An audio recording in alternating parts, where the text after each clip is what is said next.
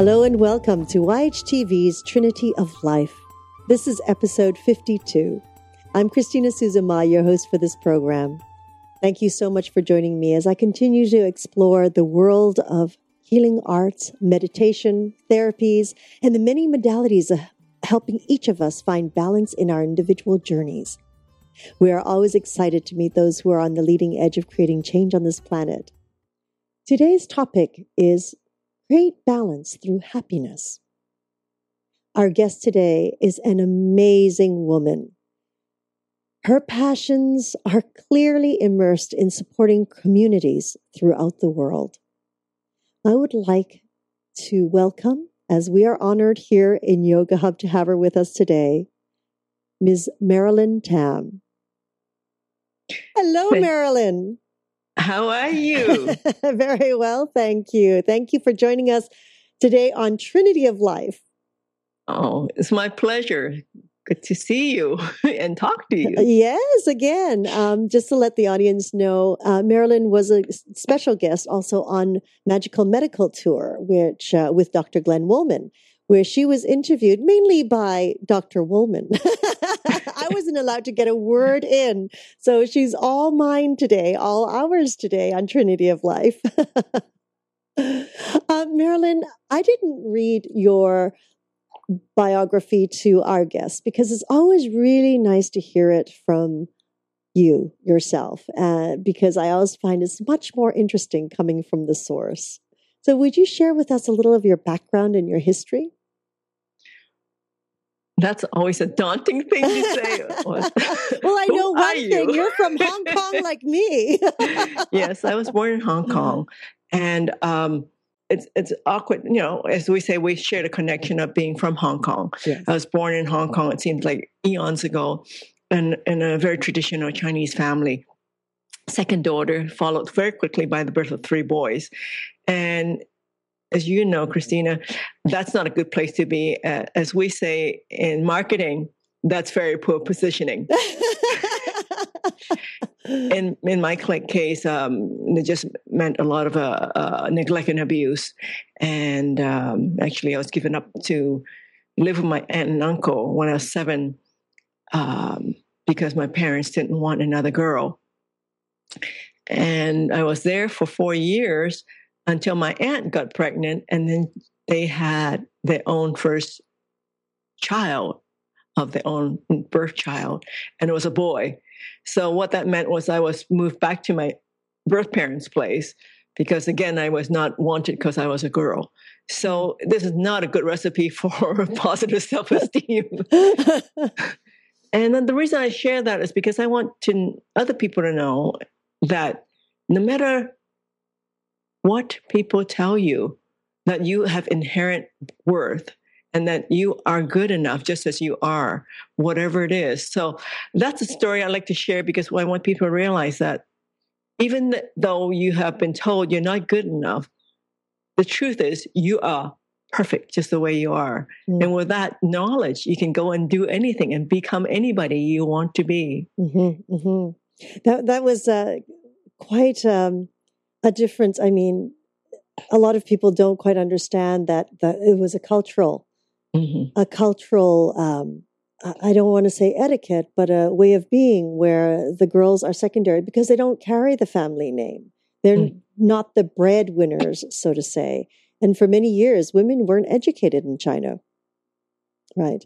And it's so interesting you said that. And earlier in our pre-show, you also said the name of the school that you went to, which was Mary Nall, which was a Catholic girls' school, was it not? Yes, I went to Mary Nall Convent School. They obviously were convent in there, it was a Catholic school. I went there for years, and then I went to King George V, which is a British Episcopalian, what we call Episcopalian here, but in Hong Kong it's Anglican, which is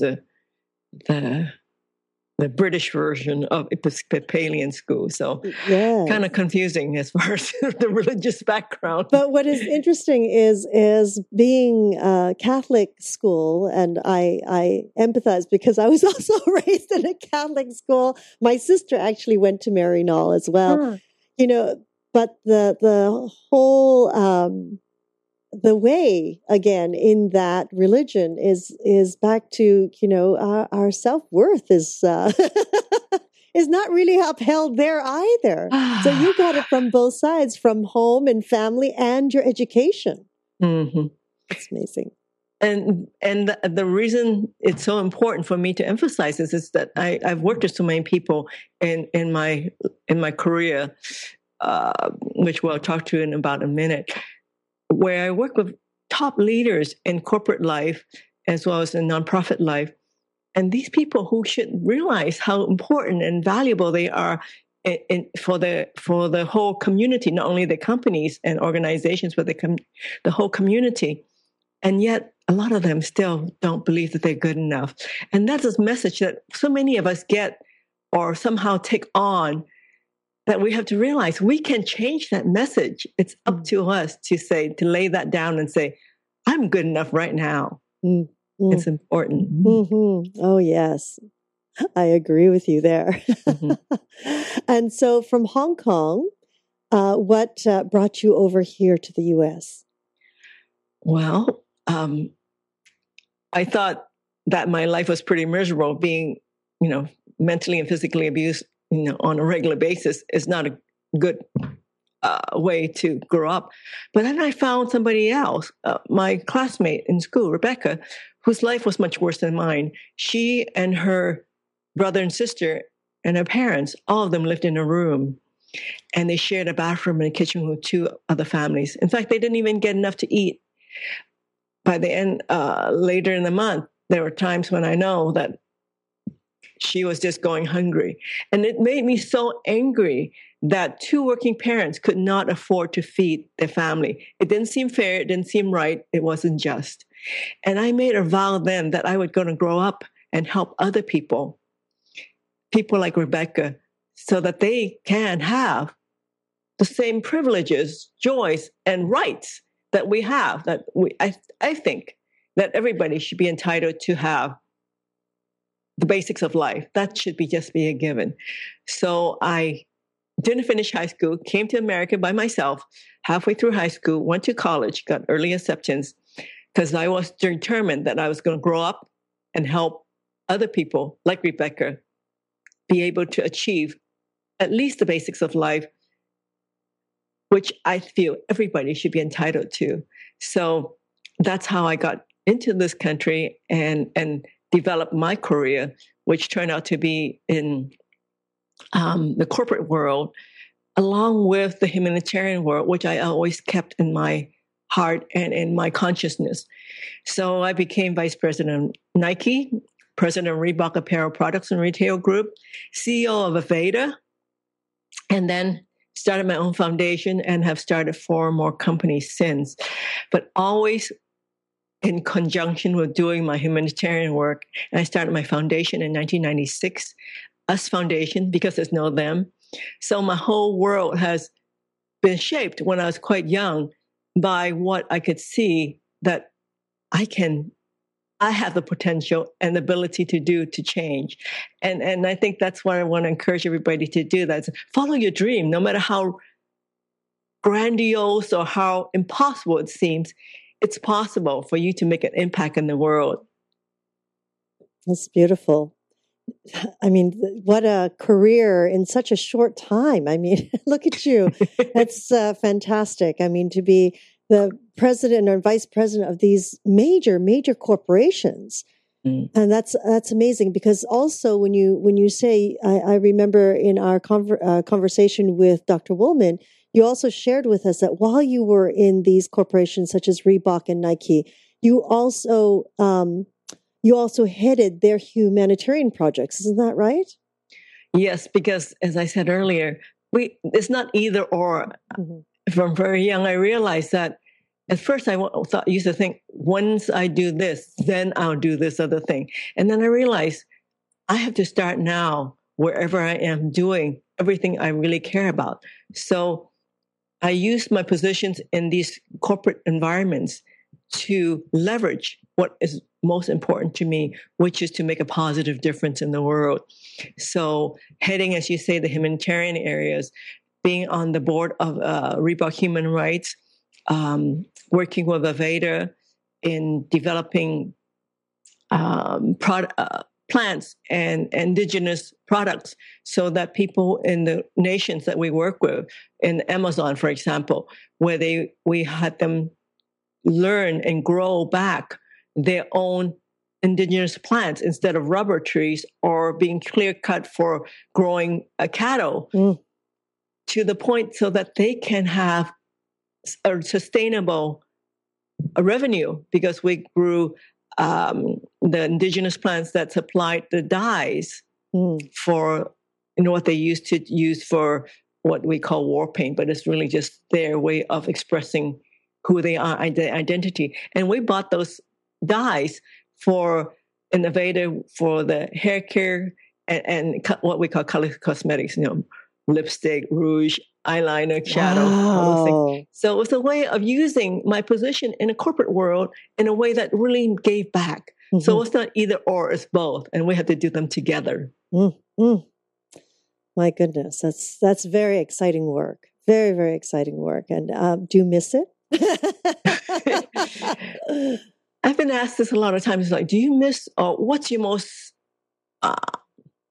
what did you enjoy most? And I would say, what I'm doing now, because if I'm not enjoying that most, I would be doing something else. Mm-hmm. So now I write. As you know, I have my new book out, The Happiness Choice.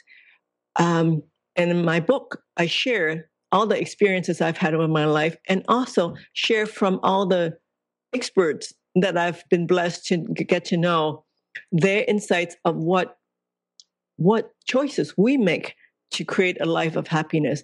And a life of happiness comes first from following your life purpose. And so when we understand and know who we are and why we're here on the planet, everything else happens. So your life purpose doesn't change, but what you do, like in my life, I've changed so many different careers. As long as we know why we're doing what we're doing, then everything works. It's so amazing because here you came alone to this country and you made everything flow and you put all the pieces together and all the pieces of the puzzle came together for you. Meanwhile, we have so many individuals out there who always feel like they're struggling. They're always struggling to even do that first step or to even have enough courage to do what, as they would say, I think I like this. I think I like to do this. I mean, you from a very young age, through everything you went through, it was so strong what you were going to do. Boom. And you focused and you did it. These other people who are here who may not have struggled like that, but who also knew, okay, well, I have to make a living. This job is okay. I'll just do this because I'm good at it, but I don't know if I like it. How do you work with individuals like that, or what encouragement could you give them to help them really focus on what they really love, what they're really passionate about? First thing I'd have to tell them is relax. Because once people realize or think, well, maybe I'm not doing enough, then they get so nervous and uptight that they can't hear the inner voice. And that truly is it. And I've worked with primarily anywhere from college students, because I lecture at the local UCSB on a infrequent basis, but regularly. And most of my clients are high potential or top leaders in corporations. And I'm telling you, from these people who to the world may look super successful, fabulously wealthy, and have all the things that many people are striving for. And some of these people still don't know why they're doing what they're doing, because they have already bought into the message of what our society are so happy to tell us what we're supposed to do, what we're supposed to love, who we're supposed to date, what we're supposed to wear, what we're supposed to watch, what we're supposed to eat. But we forget that inside of us is that voice of our own spirit that tells you who you are and why you are here. And each person have a message, have a reason for being. And so first relax and then start trying to shut down the noise from outside. How do we do that? Meditation, or in the case of yoga, some kind of movement where it takes you away. In my case, yes, trampoline. Some place to take you away from your head. Because our head is really it's one of our biggest assets, but it's also one of our biggest controllers. Because what happens is we've absorbed so many messages. The media is never stopping to tell us what we should like, who we should be, and what is going to make you happy. But the truth is, we truly know inside what is going to make us happy. But if you don't know, relax. Just take the time. If it's 5 minutes, 10 minutes, 15, 20 minutes, build up the time of where you have quiet. Meditation, whether it's sitting meditation or walking meditation, or someplace in nature where you get back to connection with something bigger than the social world, more into the natural world. And from that place, you can hear your own inner voice much better and lean into that voice. You may not hear it the first time because you've had so many people, from your parents to your school to everybody else in the world, telling you what you should be to be happy. Ultimately, we have to find out what makes us happy from inside. So lean into it. Maybe you say, well, if there's 6 things to do, now which one calls to me most? Do that. Follow that. And then from there, the next step will open. It's almost like the more you lean into it, the more you can see a way you're going to go. And there, you can get there. And don't worry, there's no right or wrong. It's just each day you learn more. That's wonderful. Now, you wrote this book, The Happiness Choice. What truly compelled you to write this? It's sort of a funny story because I didn't want to write the book. You didn't want to write it? That's already funny. I wrote my first book in 2003. It's called How to Use What You've Got to Get What You Want. And that book came about because of my background, coming from another country to America, not having the correct background, as they call it, meaning a tall white male from I know that one well. from some major name school, like an Ivy League school with a very high financial network family. How can you, without the normal qualifications of what we commonly expect of a CEO, how did you get there? And I realized that here's my chance to give back to the world by telling everybody that you can use what you've got to get what you want. So the name of my first book was, appropriately, How to Use What You've Got to Get What You Want. I better read that book. And because of that book, it really helped to shift some of the questions that I was getting, because at least it helped me, because if people would ask me that question, I said, here, read this book. And I didn't have to explain it anymore. Because the truth is that using what you've got, you can achieve your dreams. And your dreams may be different from mine, but you can achieve them. It doesn't matter what people have told you before. You can achieve your dreams. But I had some problems with my publisher, who turned out to be not the person or the group that I thought they were. And it just kind of soured me to the whole publishing industry. And I just said, okay, I'm done. I don't need to write another book. I've already shared what I need to say. And then that was 2003. Right. That's 10 years ago. Right. Well, the old saying, when you make plans, that's when God laughs. And in my case, I thought, okay, I'm done. And my agent, who really believed in me, said, you got to write another book. And I said, I really don't think I need to. And so he came about on another tack. He said, ebooks are really big now. And this is about 3 years or so ago. Ebooks are really big now. Why don't you write a small ebook? And that'll be really simple. It'll be a new way to share your wisdom with people who may not read a hardback anymore. So I wrote a short little book called Living the Life of Your Dreams, which takes it from how to use what you've got to get what you want. And it becomes a little handbook to help people on their way. So that was pretty good. But my good friend, Joan Boroshenko, sent me her new book at this time. And her book was called Fried, Why You Burn Out and How to Revive. And I could see where her book and my book converged into one point. And I was so excited. I sent her my book, and in this enthusiasm, I said to her, Joan, we have to write a book together to share all the things that we both believe in from her perspective, which is from the psychoneuroimmunologist, which is a big word, from the mind, body, spirit science and the spiritual world, and my world from the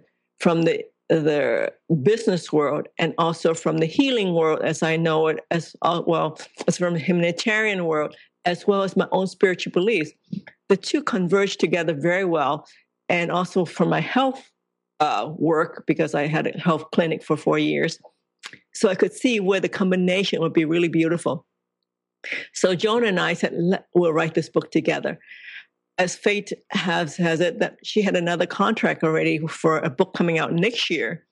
And so she said, I can't really write the book with you, but I love what you're talking about and your system and your ideas so much. Let me write the foreword to your book, and I will help you as much as I can. So this book came out because it came out from something internal. As we said earlier, when we listen to our inner voice, whatever our head tells us may not be as powerful anymore. My head was saying, I don't need to write another book. But my heart says, there's something else to say. And that's where the happiness choice came from. The 5 decisions that can take you from where you are to where you want to be. So in the book, we talk about your body, choices you make with your body, choices you make with your money, how you earn it, how you spend it, how you share it, and with your relationships, who are your relations, what you do with them, how you share with them, and how you not share with them. Your spirit, what is your spiritual belief, how that sustains you or not, and what you do with that, and your community. How do you impact the bigger world? And if you do, and what do you do with that? So those 5 areas, I brought in my friends who over my career and my life have been wonderful teachers. And I brought them, most of them are names that most people would know: Jack Canfield, Ariel Ford, as I said, Joan Boroshenko, a lot of people that we respect and know in the world who are experts in the field. Dr. Michael Gallitzer, who is the longevity and anti-aging specialist behind Suzanne Summers' work. So I had a lot of wonderful teachers and experts who are friends also, who added their wisdom to the book in each particular aspect that they are the most known and respected for. So the book came out because it was supposed to be. Well, it was a choice. You followed your heart. Happiness choice, right? Absolutely, the happiness choice. So, how does happiness or lack of affect individuals? This is a topic that's becoming more and more in the forefront, not only in personal relationships and what we call the self-improvement area, but in business. Because we found out, and there's a lot of dedicated research, both in America and in the world now, that shows how productivity and happiness are completely intertwined. So when people feel like that they're living their life purpose, which is what we mentioned already earlier, when you're living your life purpose and you feel that what you're doing is meaningful, you're happier. So when we are living our life purpose, we're happier and you're more productive, which means that you can generate a lot of the things that bring you even more happiness. So it's an upward spiral of good. Mm-hmm, mm-hmm. When you're following your life purpose, you're happy. When you're happier, you're more productive. When you're more productive, you bring in more revenue. Your relationships are happier with you because you're happier with them and you're giving back more. You're more connected to your spiritual beliefs. You're giving more to your community. You're working more on your body's well-being. All these things add to your happiness. So being happy is an upward spiral. We can all go there and choose to be there. And that's really what I talk about in my book. Happiness is a choice. We can choose that. Mm. Now, I'm going to bring us back to what you had shared with us earlier about these individuals who are like CEOs and presidents of these major corporations, and how they're just doing. They don't feel that self-worth. They keep doing, and they've achieved so much from the wealth to the place in life in their company, and yet are they happy? And it's sad to say, a large number of them are not happy because they are not living their happiness choice. Yet they've achieved so much. Because that's what they were told that would make them happy. But yet, maybe that's not their true choice. I remember when I was about ready to leave Reebok, and I had some other people within the same company as well as outside who said to me, "What are you going to do?" They could not envision anybody choosing to leave the status, the money, the recognition, the support. And this is the hardest one for me, was leaving my private plane. I admit it. It was all great perks. But was that making me happy? And the answer was, I felt like that was not my life purpose anymore. It was for a while that I was being able to change the conditions of our workers worldwide, and so that to give them more ventilation, more breaks, higher wages, better working conditions, all the things that we believe in, I was able to make a difference in because of my position. I had already done what I feel like I can do in that area. And so the position didn't give me as much joy anymore. And so I bring that back to people, because a lot of people keep doing what they're doing because they don't know what else to do, because their identity is so tied up with their position. You are fill in the blank. You're an accountant. You're a lawyer. You're a CEO. You're a painter. It doesn't matter what you are. If that is all you are, because that label defines you, then make sure that label is truly who you are. Because there is a distinction between what you do and who you are. And a lot of times we forget that. And in the cases you mentioned of some people who have all the status and power and recognition that we think of as what would bring happiness, if there's something hollow inside, if they don't feel that fulfillment inside, because if they don't feel like the job is truly meaningful to them, then they're not going to be that happy. They can buy all the accoutrements to make them think that they're happy. They can buy another new car, another new house, another plane, whatever else, even another partner. But is that going to make them happy if truly inside there's something that's calling to them that they haven't fulfilled? Not easy decisions when you get established into a certain way of life. And did you not feel like working with Reebok that you could have expanded those areas of working with community, expanded those areas of, contribution, etc.? Life is a dynamic balance, which is what I talk about too in the happiness choice. We have several areas, I mentioned the 5, our body, our money, our relationships, our spirit, and our community. And those at different times in our lives take different percentage of our energies and our resources.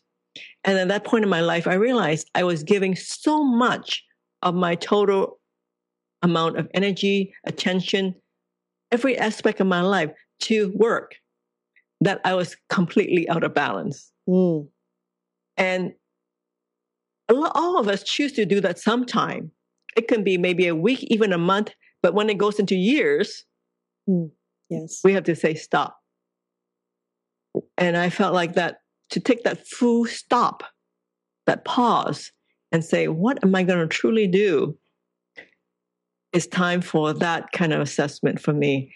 And it turned out to be magical, because I took that, I resigned without knowing what I was going to do. And in that interim, one of my friends from my social and humanitarian work, Horst Rockerbacher, who was the owner of Aveda, said, I've wanted so long for you to work with me. Now that you're not President Reebok anymore, would you become the CEO of my company? So sometimes we have to let go of what's in our hands, no matter how wonderful we think it is, or how needed or how necessary, before we have open hands to take on what's being given to us. If we're grasping on so tight to what we think we have to have, how do we know? How do we open up to the next thing, which will be much more wonderful and much more creative and much more meaningful in so many senses of the word?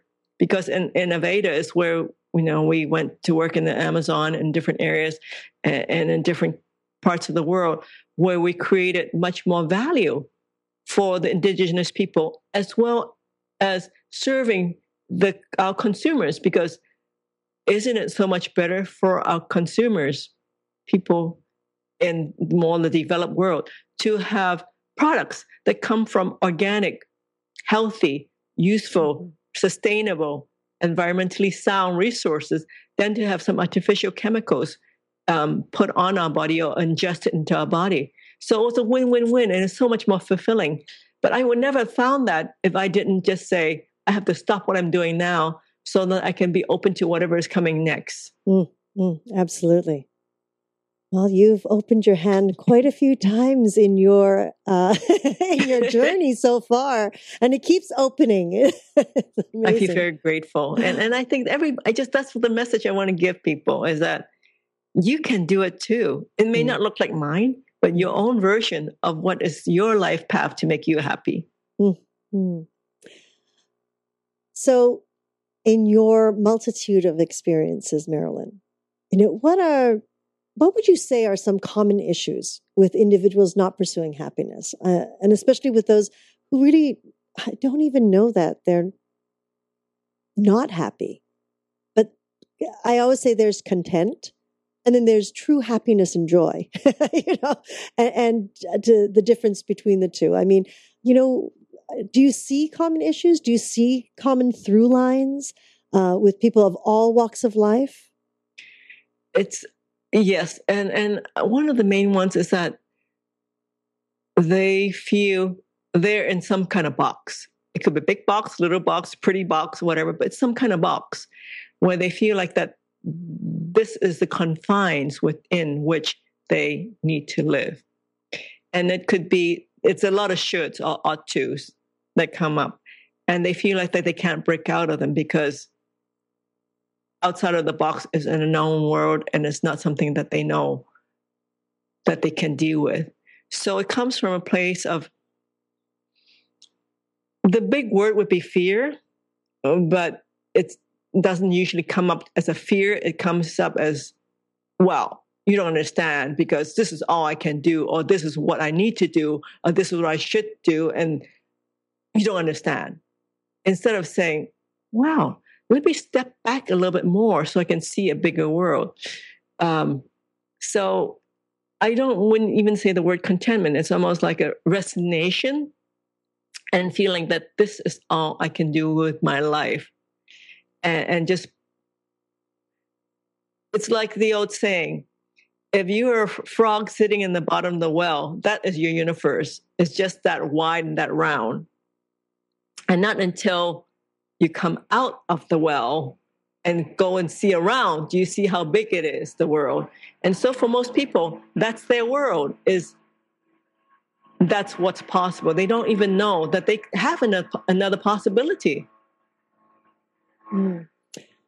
So now there are going to be those individuals who are watching this who sort of, okay, well, I get it, but I'm in a situation right now where I am not a CEO of a company, or I don't have this job that is bringing in this wealth that I can do things or I can make a shift. I mean, I'm struggling and holding on to my health insurance, for God's sake, which is so expensive as everyone gets older.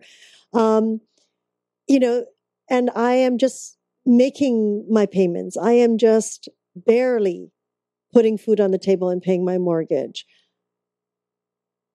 And to make a change at that time, maybe they're in their 50s, maybe they're 60.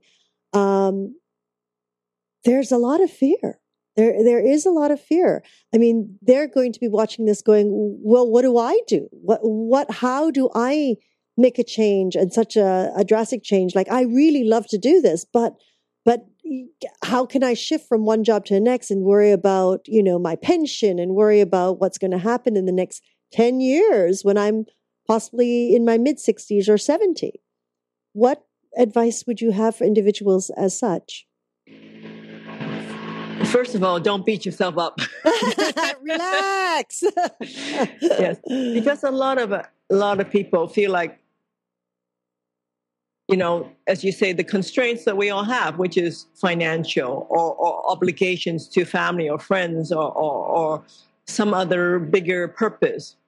And they feel like, you don't understand my situation because I can't do anything else. This is what I have to do because I don't have a choice. First of all, everybody has a choice. And also, you don't have to throw everything away and start from zero. Take 5% of your time, 10% of your time, whatever it is, and lean into something that gives you joy. And say, how can I incorporate something that really gives me joy into my life as it is without making a drastic shift right away? And in that way of exploring, things open up. Because, give my personal example, when I left Reebok, I didn't know what I was going to do next. And something that I've been doing for years, basically for free, which is helping and working with people on humanitarian issues, that opened up into a different career that I had never envisioned. So when you're pursuing something that gives you passion and joy, other things are going to unfold that's going to give you even more joy. So don't feel like that you have to throw everything up and, okay, I'm going to start again from zero. That's not what I'm saying. I'm just saying, lean into what gives you joy. As I say to executives that I coach, I said, you've climbed the ladder of success. You've gotten to the top of the ladder, or at least very high up in the ladder.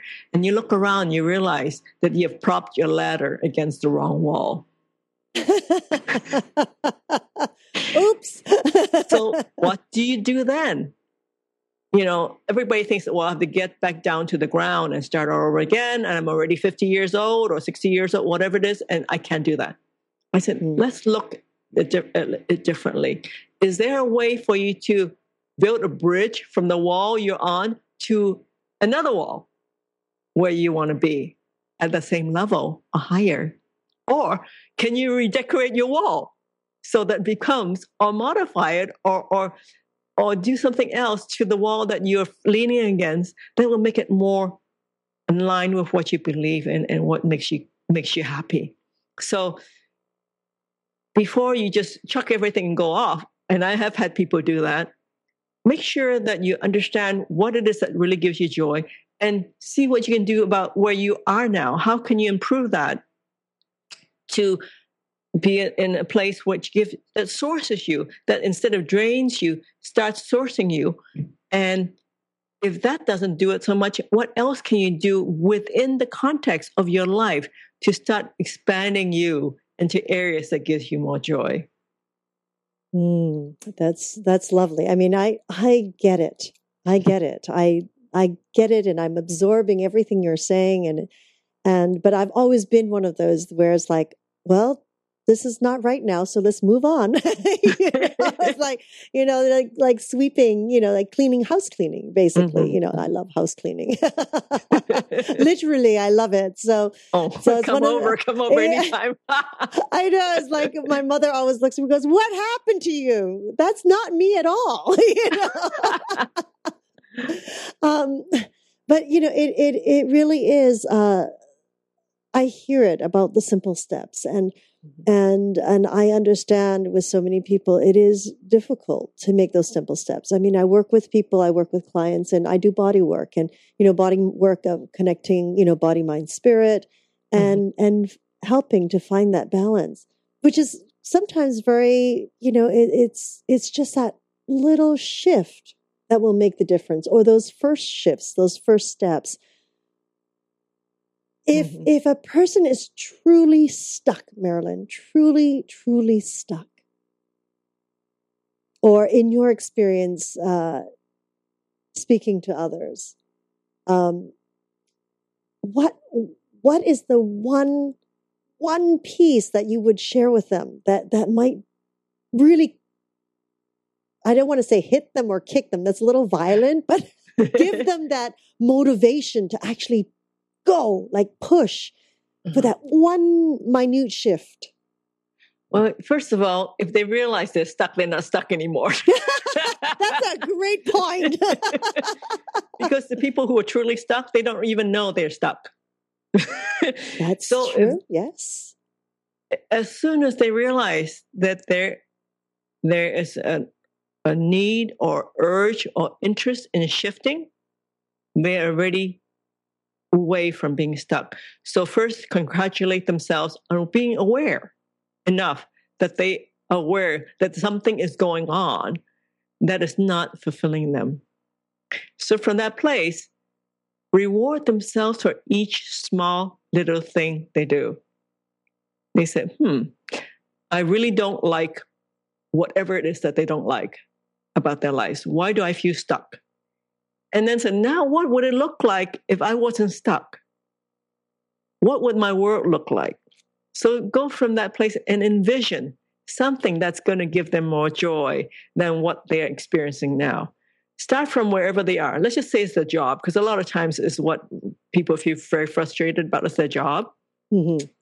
So they say, okay, what would this job look like if you didn't feel as frustrated?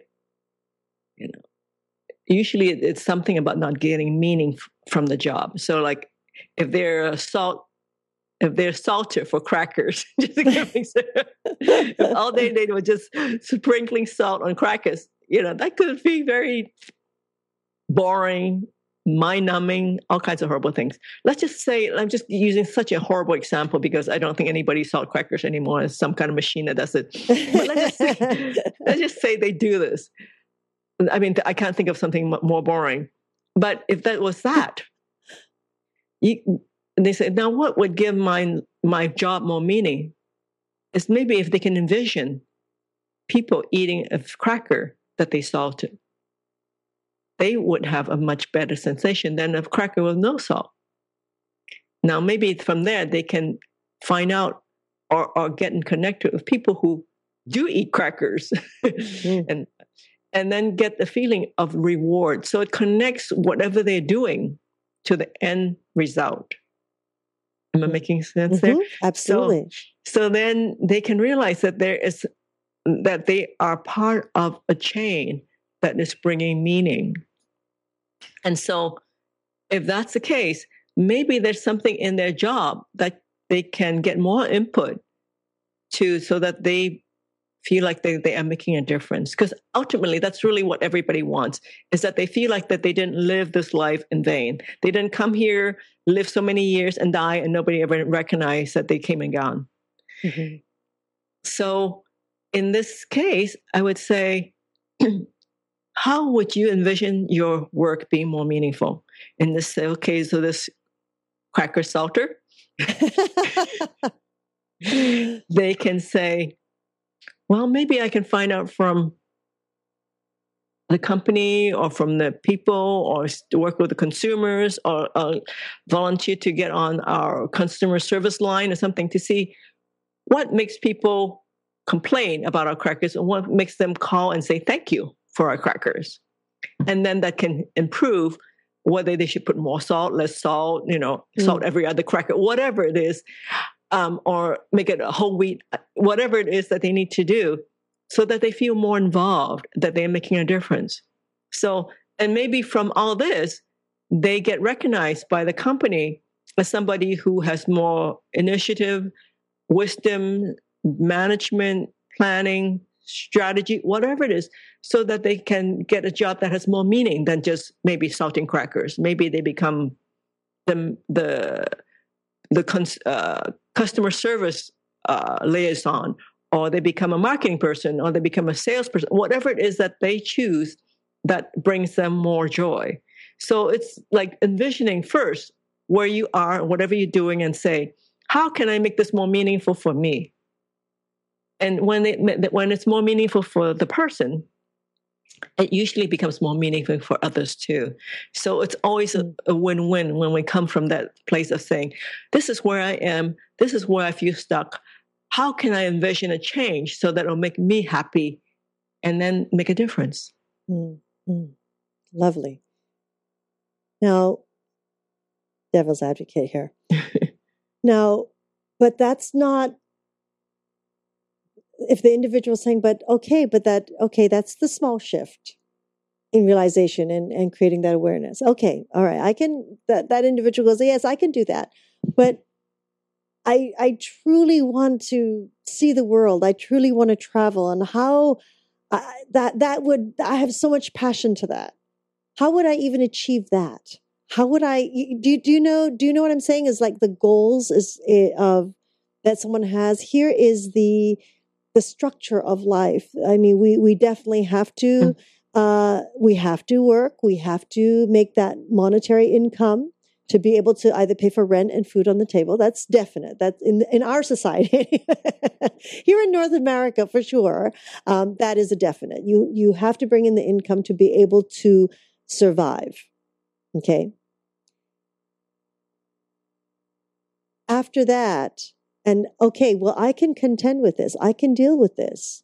But how do I make it to that next level of what would truly make me happy? It's like one trip a year. Okay, that's all I'm asking for, one trip a year. How am I going to do that? That comes back to exactly it is. You talk about your priorities, the 5 aspects of life.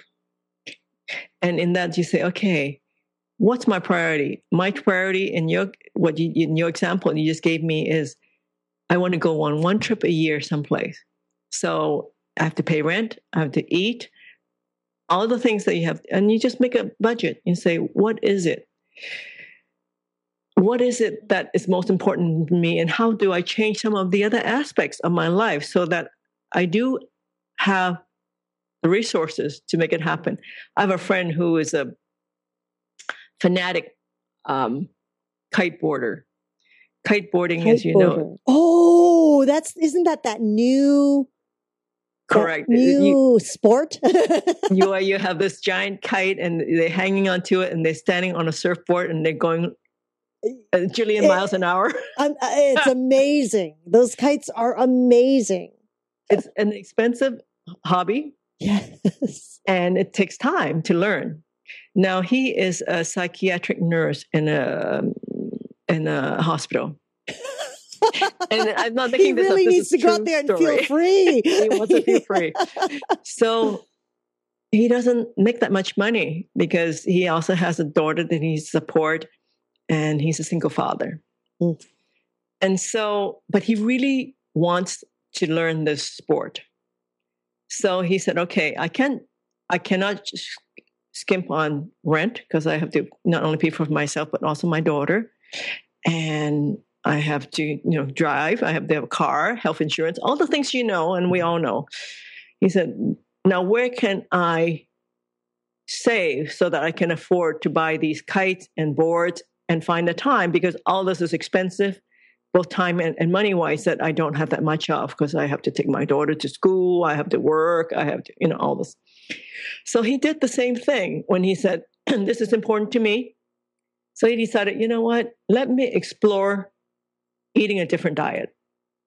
I need to be healthy, not only for work, but because the sport is very demanding. So he explored a different diet and he became a vegetarian. And he said, I'd rather eat lentils 4 times a week and then have the money left over so that I can save for another kite.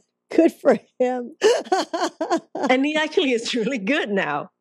And so it depends. We make choices. And that's why I say the happiness choice, because we make choices on everything.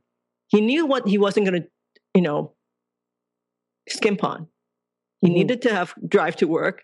He drives an old car. He said, I don't care what the car looks like. It gets me there. Mm-hmm. My daughter needs to go to school. I'm going to pay for all the things that go with that. But the one area I can change is what I eat.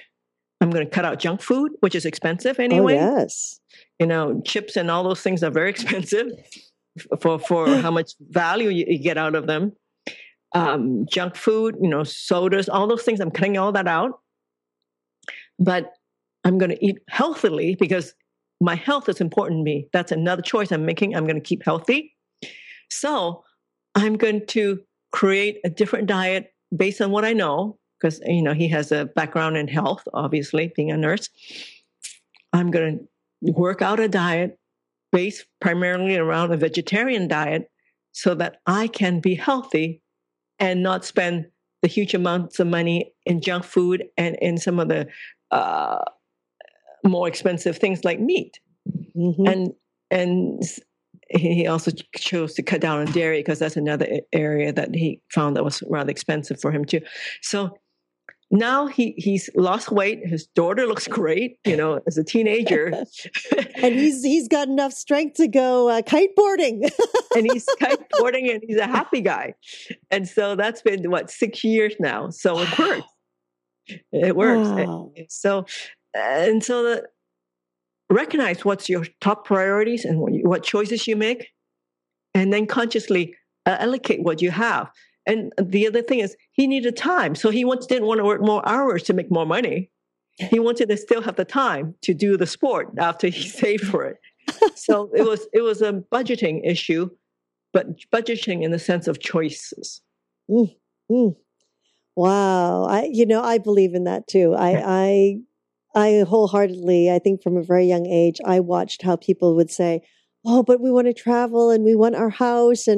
And they did. They budgeted everything and ate very simply every night, never went out to eat, very simply within the budget. And once a year, they were able to travel. And so I saw that from a very young age. So yeah, I get it. I get it. What is your priority that's going to make you happy? Mm-hmm. That's fantastic. What a great story. Thank you. Now you have to tell him to watch this show because I'll tell him that yes, he's mentioned in the show. Yes. I mean, he is the capper to this to the whole hour. That's wonderful.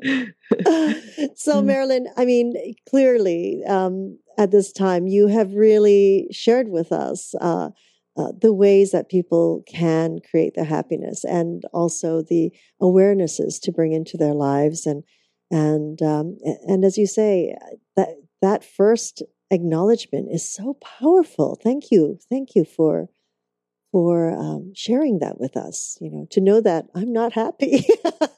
That's a big step already. And so congratulate yourself instead of beating yourself up, saying, "Hey, I recognize this. What can I do about it now?" Mm-hmm, mm-hmm, mm-hmm. Yeah, it's difficult and then the fears are hard. It's like, will I begin to lose my community? Will I begin to lose my friends and, my work? It's like the people when you were leaving Reebok, what you had shared with us. Well, how can you give all this up? This is all these supportive people and That's right. Yes, because I do know some of my clients that have chosen a different path. They have what saddens them, and clearly, and that has saddened me in my experience too, is your community does change. Mm-hmm. When we shift as individuals, those around us shift. Absolutely. Because we magnetize in the people that are resonating with our frequency. Mm. And so whether we believe in anything else, we are who we are at every moment. Energetically attracts similar to us. So if you choose to be happy, you're going to have more happy people around you. And happiness, and I always say, just that simple smile, it's infectious. And you know what? And this is in my book too, even if you don't feel happy about something, even if you just put in a fake smile, your body's chemicals, the hormones in your body start shifting. So if you just smile because you feel like you want to shift your energy, even if you don't feel like smiling, it begins to shift your inner landscape. So start by even forcing yourself to smile when you don't feel like it, and it starts shifting your energy. It's amazing. It's good statistics and research backing this up. And as I mentioned, this is in my book too. Yes. And here we've had individuals that have come and taught laughter yoga, which basically is just laughing. And it feels so awkward to begin with. And the next thing you know, it's infectious. And you're like going, this is hilarious. What I'm doing is hilarious right now. So you start laughing because you can't believe that you're doing these ha-ha ho-hos. It makes sense. It makes sense. I mean, I'm sure you experienced this where somebody calls you up and before they've said, 2 or 3 sentences, you understand who and what they are feeling because it goes right through the phone lines. It does. If you're smiling, you say, they can't see me smile. I'm on the other end of the phone, but they know and you feel it. Oh, yes. Yes. When I have to call government agencies, I definitely, the first thing I do is, hello, how are you? It shifts the energy and everything is better. Because, honestly, I would rather work with someone who I can raise the energy and have a great conversation with, Absolutely. How is your day? We can change the people around us. And I've shown this also, again, in my relationship chapter in the book, where they had there was a control study where they had a person go into a group, a plant, if you will, and have a certain attitude. One that was happy person, it changes the whole attitude of the group. Another person who came in skeptical and negative, it changed they influenced the whole group to either more positive outcome or more aggressive and negative outcome. And this has been well documented. So you can change your world. That's truth. Might feel hurdles here and there, but you can. That's right. Yes. Oh my goodness. Marilyn, we've come to the top of our hour. Can you share with our audience how they can connect with your books and how they can connect with you? www.marilyntam.com. So it's MARILYN TAM.com. And to connect with me, just email info@marilyntam.com. On my site, you're going to find connections to how to buy the book, of course, but also you can buy it on Barnes & Noble, Amazon, and your local bookstore. It's available. And if you want more information, I have a whole page on my website for free gifts that you can just log on to get. And again, it's under marilyntam.com, and there's a tab that says free gifts. And there information from the different experts in my books, as well as other wise people who will share with you ways for you to choose to make your life happier. So thank you so much. It's been a pleasure working with you today, Christina. And to all of you listeners and viewers, may you always be living your happiness choice. Thank you so much, Marilyn. It's truly been an honor and to have you with us and donating and dedicating your time like you do. And hopefully we will have you back on again soon. I look forward to it. You have such wonderful stories, and I'm looking forward to your 4th book. we're gonna get the happiness choice into more corporate world, which is what I feel that is a way for us to shift in a bigger way sooner. And I'm finding that a lot of people are bringing it back into the office and sharing. And by the way, in March, 800 CEO Read, which is a corporate book supplier, ranked The Happiness Choice as the third most read book by companies, by corporate. Great. So I was very thrilled. The book came out in February, and in March we had this acknowledgement. So I'm praying that April and on forward we have even more people and companies and organizations buy the book and read it, because this is the way we're going to choose to make everybody and companies happier and more productive. Fantastic. Well, thank you. That's very exciting news. I feel very grateful for that. Oh yes, that's very exciting. Well, I look forward to reading it, but I need to read all three of them now. No. Thank you so much, Marilyn. My pleasure. And thank you, of course, to our Yoga Hub team for making all this possible. We'd like to thank each and every one of you for joining us on this new platform of education and information. We're grateful for your continuous support and look forward to hearing your feedback on how we can serve you better. We invite you to join us live on Tuesdays for Magical Medical Tour at 10:30 a.m. Pacific Time, 1:30 Eastern Time. Wednesdays for Trinity of Life at 11 a.m. Pacific Time, 2 p.m. Eastern Time, followed every other week with Flowing into Awareness with Anatara. Until next time, namaste.